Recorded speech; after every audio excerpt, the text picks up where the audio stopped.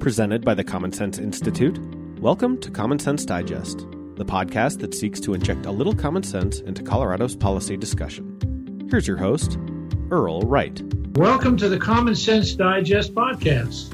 In 2019, the Colorado State Legislature passed a new law establishing a significant greenhouse gas emission reduction targets.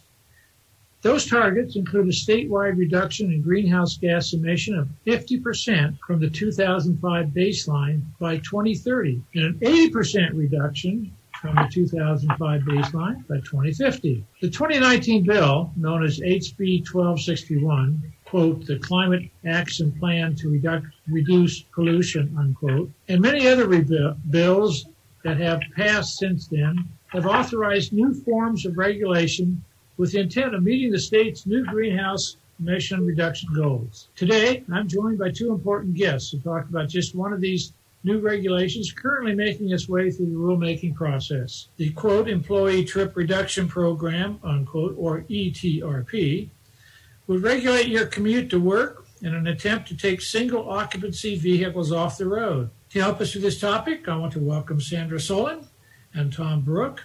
Sandra is the founder and head of Capital Solutions, has been at the center of major public policy debates in Colorado for several decades. Sandra represents the Business Alliance for Economic Regulatory Sensibility, a party to the ETRP rulemaking. Sandra, welcome back to the podcast. Good afternoon. Thank you so much. Appreciate that. You're welcome. Also joining us is Tom Brook. Tom is the president and CEO of Denver South, an economic development organization focused along the I-25 corridor south of Denver. His organization is also a party to the ETRP rulemaking process. Thanks for joining us, Tom. Earl, thank you very much for having me on your show today. I really appreciate it. This is a great topic. You're welcome. Glad you both have joined us. Let's get started on the basics. Sandra, we'll start with you.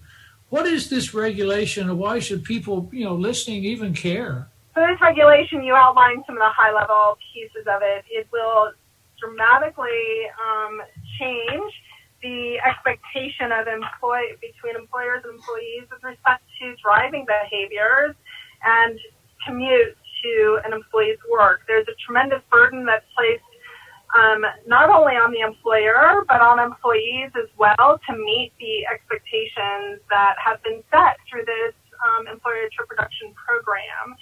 And as you outlined, a 25% reduction in the early years, in the first tranche, and then up to 40%.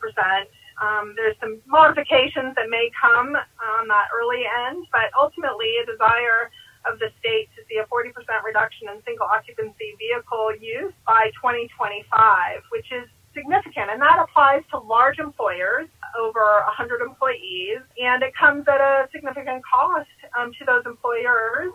But the burden and the expectation is on the behavior change of employees themselves. And so there ought to be some concern of our citizens of Colorado and the Denver metro area and the North Front Range as well. And I should mention I also represent the Chambers of Commerce and Economic Development entities in Northern Colorado under the auspices of the Northern Colorado Legislative Alliance. So Tom and I sort of complement one another in this discussion because of his work on the south in the Denver metro area and then our work up north. Your comments raise a lot of questions in my mind, but first of all, I'm going to go to you, Tom. Has this been tried in other states? And if so, how has the regulation worked and how does it compare to what we're trying to do? Thanks, Earl. Well, programs like this have been tried elsewhere. There are a number of different derivations of this in a fair number of states, actually. This program is most closely being modeled after a program that was implemented in Washington and the Seattle area over about the last 20 years. In speaking with the regulators and implementers of that plan, it's clear that they are continuing to iterate on that plan and how to improve it. And currently, they are going more to a carrot or incentive approach rather than the stick of mandates. One of the big differences here in Colorado that's being proposed is, as Sandra alluded to, the concept of targeting behavior change. And the Washington plan recognizes that drive-alone rate, as they refer to it, or single occupancy vehicle rate, as we refer to it, as goals. And those goals are varied by the various regions around the Seattle area, principally driven by access to public transit, which is one of the primary means of reducing commuting traffic. Whereas in Colorado, we're proposing to have that drive alone target as a required reduction. And those reductions are not taking into account access to RTD, Denver's transit authority, in regards to making these targets. So Seattle is your one example, and I guess, have they been successful? They have been successful in making change. Again, they have taken a much more varied approach. So they have a lot more regions. So I don't, off the top of my head, Earl, I think there's 5 or 6 or 7 different regions they go by, and the goals they're targeting are driven unique to that region. But they have made reductions in reducing traffic. Whether that's attributable to this program or not is always difficult to say, but they have made some reductions in single occupancy vehicle, been effective at commuting mass transit, and been effective at encouraging other unique programs such as van pools, carpooling programs, etc. Well, again, another follow-up to that question then. Has their success been enough that would suggest to us that we could reach our goals of 50% reduction by 2030 based upon the success that Seattle, Washington has had? I think that would be aggressive. I think that kind of reduction is going to be challenging. I do think one other thing that's pertinent to our time now is 2020 and the first half of 2021 gave us a massive sociological experiment. And we've had significant changes, as you well know, in employee community behavior and work from home and such. I think we need to be able to assess and use a data-oriented approach to how is this really going to work. Because one of the things we saw over the pandemic was a marked decrease in commuter traffic in the mornings, which is one of the primary goals of these programs, or should be, because ozone is one of our primary pollutants here in Denver. But that also was quickly rebounded to where the commute traffic stayed down, but overall traffic increased back up. So human behavior is a difficult piece to regulate in its aggregate piece. Well, give us just to follow up a little bit more, Tom, then we'll go to Sandra. You've got a lot of large employers that you're responsible for representing. What's top of mind from their perspective with regards to the implementing of this rule? I think one of the things they're looking at is they're looking at they want to take steps to address air pollution. They recognize the ozone is an issue. They recognize pollution is an issue. Their workforce tells them, and workforce is a big issue for them. So they make decisions to support the workforce and make decisions to support their local communities. They're not out here as bad actors. They live here after all, so they have the same components. What they're really looking for is how do we do this as a partnership? We want a program in place that we believe will actually improve the actual target, which is air pollution. We're not trying to regulate employee behavior. We're trying to improve air pollution. So we want to make sure that we are partners in that, and we have options available to us that will allow us to meet the customized aspects of our workforce, our work requirements, our access to transit, etc.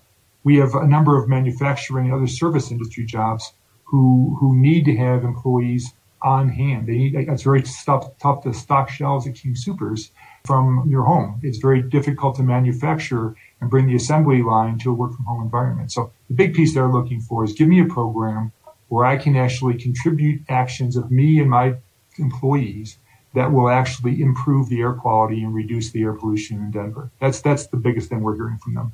Sandra, you're obviously out there in the business community and represent folks. What are you hearing from businesses in your region? Anything you can add to what Tom said you'd like to add? Yeah, no, Tom well articulated the strong interest of the business community to be partners in the challenge that we have before us.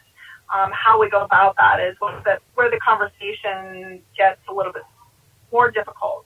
In our region, in northern Colorado, we have Weld County, which is, with the exception of Greeley area, it's largely rural, and there are different considerations that need to be taken into account when you have urban versus rural type of interactions and less options for employees in the rural parts of the boundaried area for this E-Trip plan. Furthermore, you have a whole different type of workforce in Weld County where you have agriculture and oil and gas and people who need to be on the job and in person. Their work from home is not an option for many of the industries in that neck of the woods of Colorado that are so critical to our economy. And so when we talk to employers in northern Colorado, those types of issues begin to emerge. Additionally, again, the burden upon the employee is really critical. And one of the significant concerns we've raised through our party pre-hearing statements, if you will, is with respect to disproportionately impacted communities. And we hear a lot about that topic on a whole host of issues related to environmental topics, but we see an impact here that is actually counterintuitive to that which the proponents of this plan hope to achieve here. And we actually have real concerns and have been in conversations with those representatives of disproportionately impacted communities about their true access to options and the additional burden, the disproportionate burden placed upon ag workers and others in the fields and in various industries that would be, again, burdened with the need to achieve these objectives. And while there aren't specific enforcement or penalties upon employers, there are other indirect ways in which the employer, consequently the employees, will bear the brunt of the desire to see this program move forward in a mandatory way. We would much prefer to see something far more voluntary and partnership, as Tom mentioned. Well, Sandra, I want to. You mentioned burden a couple of times and mandatory and all this, and it sounds to me like here I run a company, so I'm taking this rather personally. And I'm saying, hey, wait a minute, do I have to make certain that certain people take the train if they say they're going to take the train, or they're going to take the light rail if they're going to take the light rail, or they're going to make certain they have they do really have an EV vehicle? And do I go down and count the cars in the garage to make certain they represent what they say? And to whom do I report? Help me out. Right. Yeah, there are, again, while there aren't specific enforcement provisions or penalties, there are expectations with respect to surveying, presenting a plan to the state on what types of programs you as an employer will implement to encourage your employees to assist this company in achieving the objectives that have been set by the state. So there are requirements upon the employer to demonstrate advancing the objective and the timelines that the state has articulated. Well, it's one thing to say I put a plan together. Now, does that mean that every month or every quarter I then say, here's how we're doing versus that plan? Are we all of a sudden having ourselves, like in our business, we have the feds come in from the Federal Reserve. We have people come to the Office of Control of Currency come in and do an audit. So are you suggesting the state is now going to have some kind of a functional audit of what we're doing relative to what they approved when we submit something? So a lot of those details have not been fully contemplated. There is an expectation of periodic, again, surveying, no less than annual, certainly. But those are questions that are still out there. They haven't even fully contemplated what type of resource they would need to do that assessment, to check in on employers. So there's still a considerable amount of questions out there about how this is fully implemented in a way that the state is envisioning. We all have a desire to have greenhouse gases be under control and become less. But let me ask the obvious question.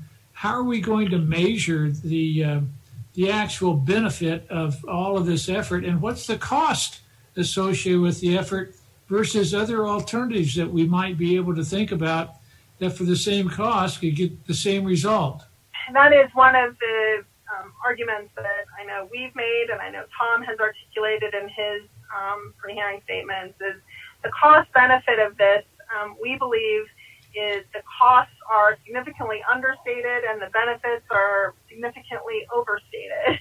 And it's a fair question. How exactly do we truly assess whether this program is having the effects and benefits that they want to?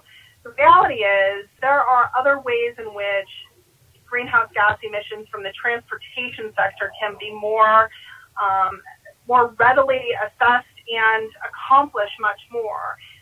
The legislature passed Senate Bill 260 this last legislative session, it had a whole host of environmental provisions as well as significant incentive and measures to accelerate the adoption of electric vehicles.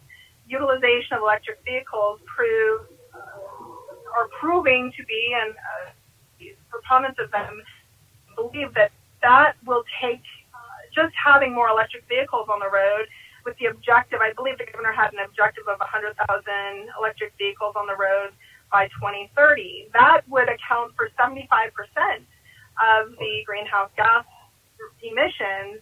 So there are other methods by which we can reduce the emissions that aren't onerous to employer and employee.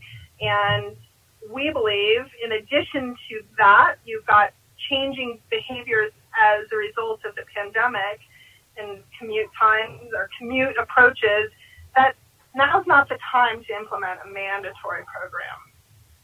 Well, you have a report in a memo. It states the way of work is changing and ETRP doesn't reflect the future. Build on that for a second, would you please? Yeah, and Tom alluded to this as well. We saw through the pandemic a significant amount of work from home, of course, and it allowed for employers to understand and appreciate the level of productivity in a work from home environment and a demand as a consequence of employees upon their employers where it's viable to work from home. And that will have significant benefit to the reduction of single occupancy vehicles. But this is all still unfolding. We're still emerging from the economic consequence of the pandemic. Employers are still determining their next steps and the way in which they want to structure. We're still in an experiment in many respects, and there's still need for time to see truly how this unfolds and what the impact and benefit is of that. We've had a taste of it. Employers across the country and certainly in Colorado are implementing work from home options for their employees, and we have more time to really see how this benefits. And again, on a voluntary basis, that's how the market works. With employee shortages, there are increasing needs for employers to provide greater benefits. One of those benefits, work from home. So things are still unfolding, and we say let's hold off on this mandatory e-trip. So while some companies may already be increasing the amount of remote work that you're talking about, Sandra, others may not, or simply they just can't because of the nature of their business. Does the current draft rule take any of this into account? And what happens if a business doesn't comply under the current rules? You talk about being voluntary. The legislation is more mandatory. Tom, help us out, if you would. Explain a little bit about how this just may not fit with the way work is really done. Thanks, Gerald. That's a great question. And I think as we look at this, and as Sandra's alluded to, one of our concerns is this regulation as currently proposed doesn't really take into account some of those nuances and differentiators that we think are very vitally important to be able to conduct a business and to effectively impact this. So right now it's unclear. We'd like to have it modified so that the SOV reduction requirement is, if you fail that, you are required to annually review that and then implement or make updates to your plan designed to achieve the desired reduction. So if we're supposed to get to a 25% reduction or have no more than 75% of our employees commuting to work in a single occupancy fossil fuel fired vehicle, and we don't make that, we are continually required to modify and make enhancements to either the plan or the implementation of that plan. Thus, every year the employer would potentially have to spend more and make significant more investment, even if they've already done significant efforts in that regard. So, for example, if I have a company of 150 employees and I buy all of my employees' EcoPasses, but they don't use them either because they choose not to for safety reasons or because they can't, because every business and every employee does not have equal access to RT. Depending on where you live, where your company is, you may or may not have access to public transit and RTD. This would say, even if I bought them all and they didn't use them, okay, you got to do more. Well, as you know, for me to make an EcoPass available to all my employees is a fairly consequential and significant investment. but we've got to keep doing more as this is written. Additionally, it doesn't really take into account the requirements for the service industries and manufacturing.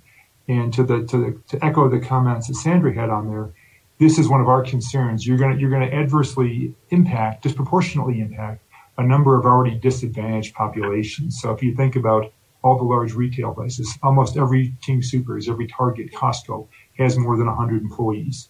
I think about the large restaurants, the manufacturing facilities. We have to be able to take those into account. We've suggested that one of the things we'd like to do is how do you move some of these levers around to give the employers more option to comply? So those are some of the things that we do. The last big concern we've got, and I'll stop rambling here, but we do have a concern that, as Sandra's alluded to, and I think we alluded to in our statement, this attempts to hold the employer accountable for employee behavior. That's kind of a new paradigm. And for the state to go in here and say that, you have to keep doing these things to get your employees to commute in a certain fashion. There's a whole host of factors that go in there. Think of single moms or parents dropping kids off in my daycare. Well, my daycare is halfway to the office. I don't take the train or the bus because I have to get my son or daughter to daycare. I drop them off, come in. So I'm actually saving fuel or saving pollution by making my trips more efficient as opposed to my, having multiple trips by my other spouse or some other person. So I think as we look at this, we have to provide a more nuanced regulation that provides for some of these unique circumstances. Do I hear the two of you saying that if there are some voluntary guidelines and then the state looked at how successful the voluntary guidelines were working, that might be a better first step than having something mandatory? I'm not trying to tell you what you're saying as much as I'm trying to gather the kind of the drift of what you're saying. I believe the business community is very open to a conversation, a dialogue about a program, a process, encouragement, incentives, things that continue to move the ball forward with respect to reductions in the greenhouse gas emissions from the transportation sector, but do so in a way that is truly a partnership with business. And business has proven time and again that they're willing to step up and work in a way that accommodates their unique needs. The way in which this program is structured today, it's essentially a one-size-fits-all approach. And that's just not a realistic way in which to entice and engage employers in a meaningful way to accomplish a goal. It's that carrot versus the stick approach, right? At the end of the day, we want to be partners, and we're all on the same team, but the way in which it's presently structured, it's an us versus them scenario, and we'd prefer to see, I think, collectively work towards a plan that makes more sense for the business community. Well, that maybe fits into what's going on right now, that there are upcoming hearings and that the rules are being drafted. Where are the regulations? Where's the process at the present time and establish those regulations? And should people get engaged, or what do we do with regards to helping this be put together correctly? Well, Sandra? the short answer is yes. There is tremendous opportunity here for individuals, employees, citizens to engage in the process. There's time for public comment. Sandra, how do they find out where these meetings are and where they're being held and how they can have a chance to learn more?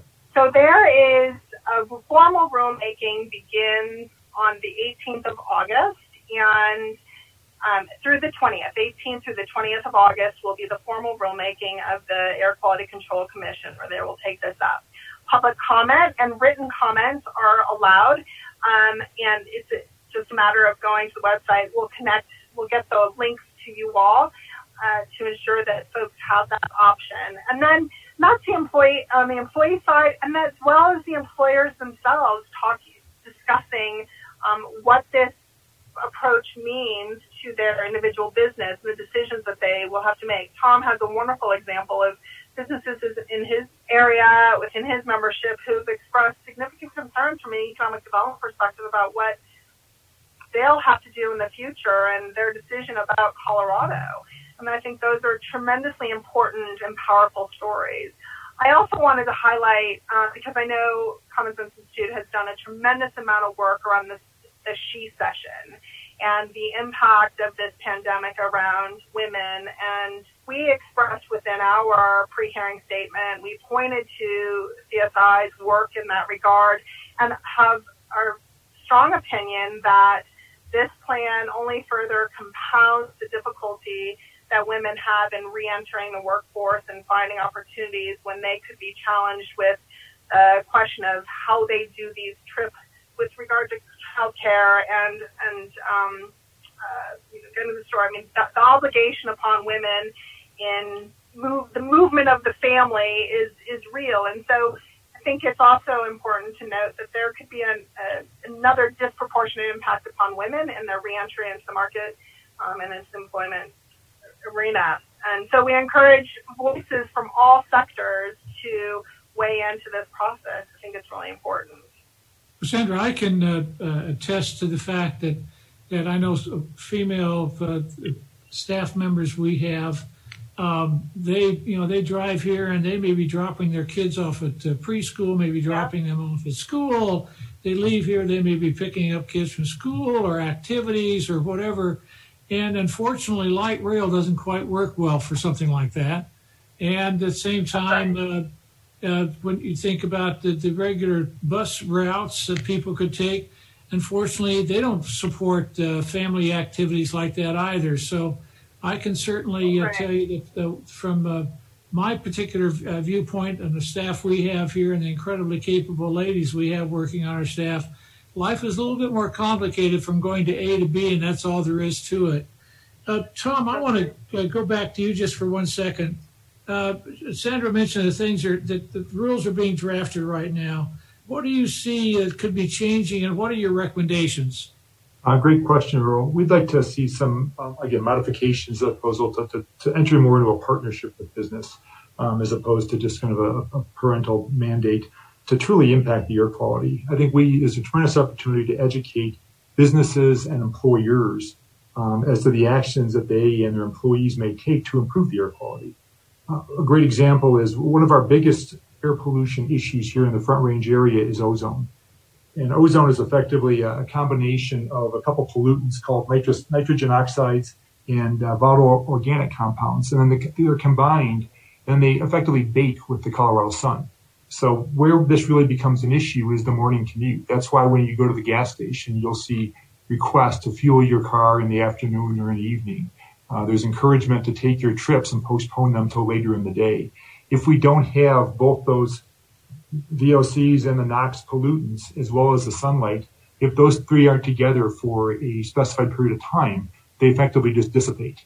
So that's really the goal here. So if we look at things like this, we can take those tools like that and modify this example. And an example could be this regulation could be modified to affect only those employers with 100 or more people working between the hours of 6 and noon, or reporting to work between 6 and noon or 6 and 10 a.m., which is the primary commute window. If we can get people outside of that window, either through compressed work weeks, delayed schedules, other shifts, etc., we could have a significant effect on ozone. That's just an example. And obviously that there's other implications to greenhouse gases, etc. But those are a big thing. We think the employers should have the ability to put together, here's our response, here's our factors, here's who we are. I'm going to buy electric charging stations. Sandra indicated we have an employer down here. We have two of them. I'll refer to one real quickly here. Charter Communication has made significant voluntary changes over the past couple of years. We've worked with them closely, and from 2018 to 2019, in a single year, they reduced their drive-alone rate by 11%, principally due to education, greater utilization of the public transit, et cetera, as well as carpooling, biking, et cetera. So we are able to significantly move the needle on this. Companies do care. Another company here in town, small manufacturing company, they put charging stations in. They put in showers for their employees. They allow their employees to work at very odd hours, so they have employees coming in at 4 a.m. Again, these all begin to positively affect the air quality, because if I can keep the highway congestion less and improve the flow of traffic on there, it is also going to reduce the air pollution. The pollution really comes over this slow-moving traffic. and large volumes of it during those morning commute hours. So those are a couple things that we think they can do. And lastly, we'd really like you to recognize that every employee, every business does not have the same access to public transit and RTD. RTD is a tremendous asset for our region. We want to make them part of the solution and not have them be a scapegoat as being part of the problem, because I've got a requirement that I can't meet because I don't have bus service or train service to my employer. Those are some of our big recommendations. Okay. Thank you, Tom. Sandra, same question to you. What recommendations might you have, and what could you see changing?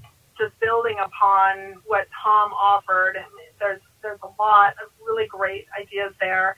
We have formally suggested removing the specific targets that have been are part of the plan at present of 25% and 40%. We believe, again, that those are two things, not achievable in the time frame in which the state has articulated. And secondly, if this isn't, that moves us more closely to a voluntary plan. It moves us towards a place where employers can determine and articulate a trip reduction plan, but not be saddled with the oversight, if you will, of the state to achieve a specific number. Those numbers are going to be difficult to achieve. And so we've suggested that they remove those targets. They work with employers to put forward plans that work for them individually and for their employees. And really to assess down the road how that type of approach is working for the state and the impact to single occupancy vehicle use, greenhouse gas reductions, and the like.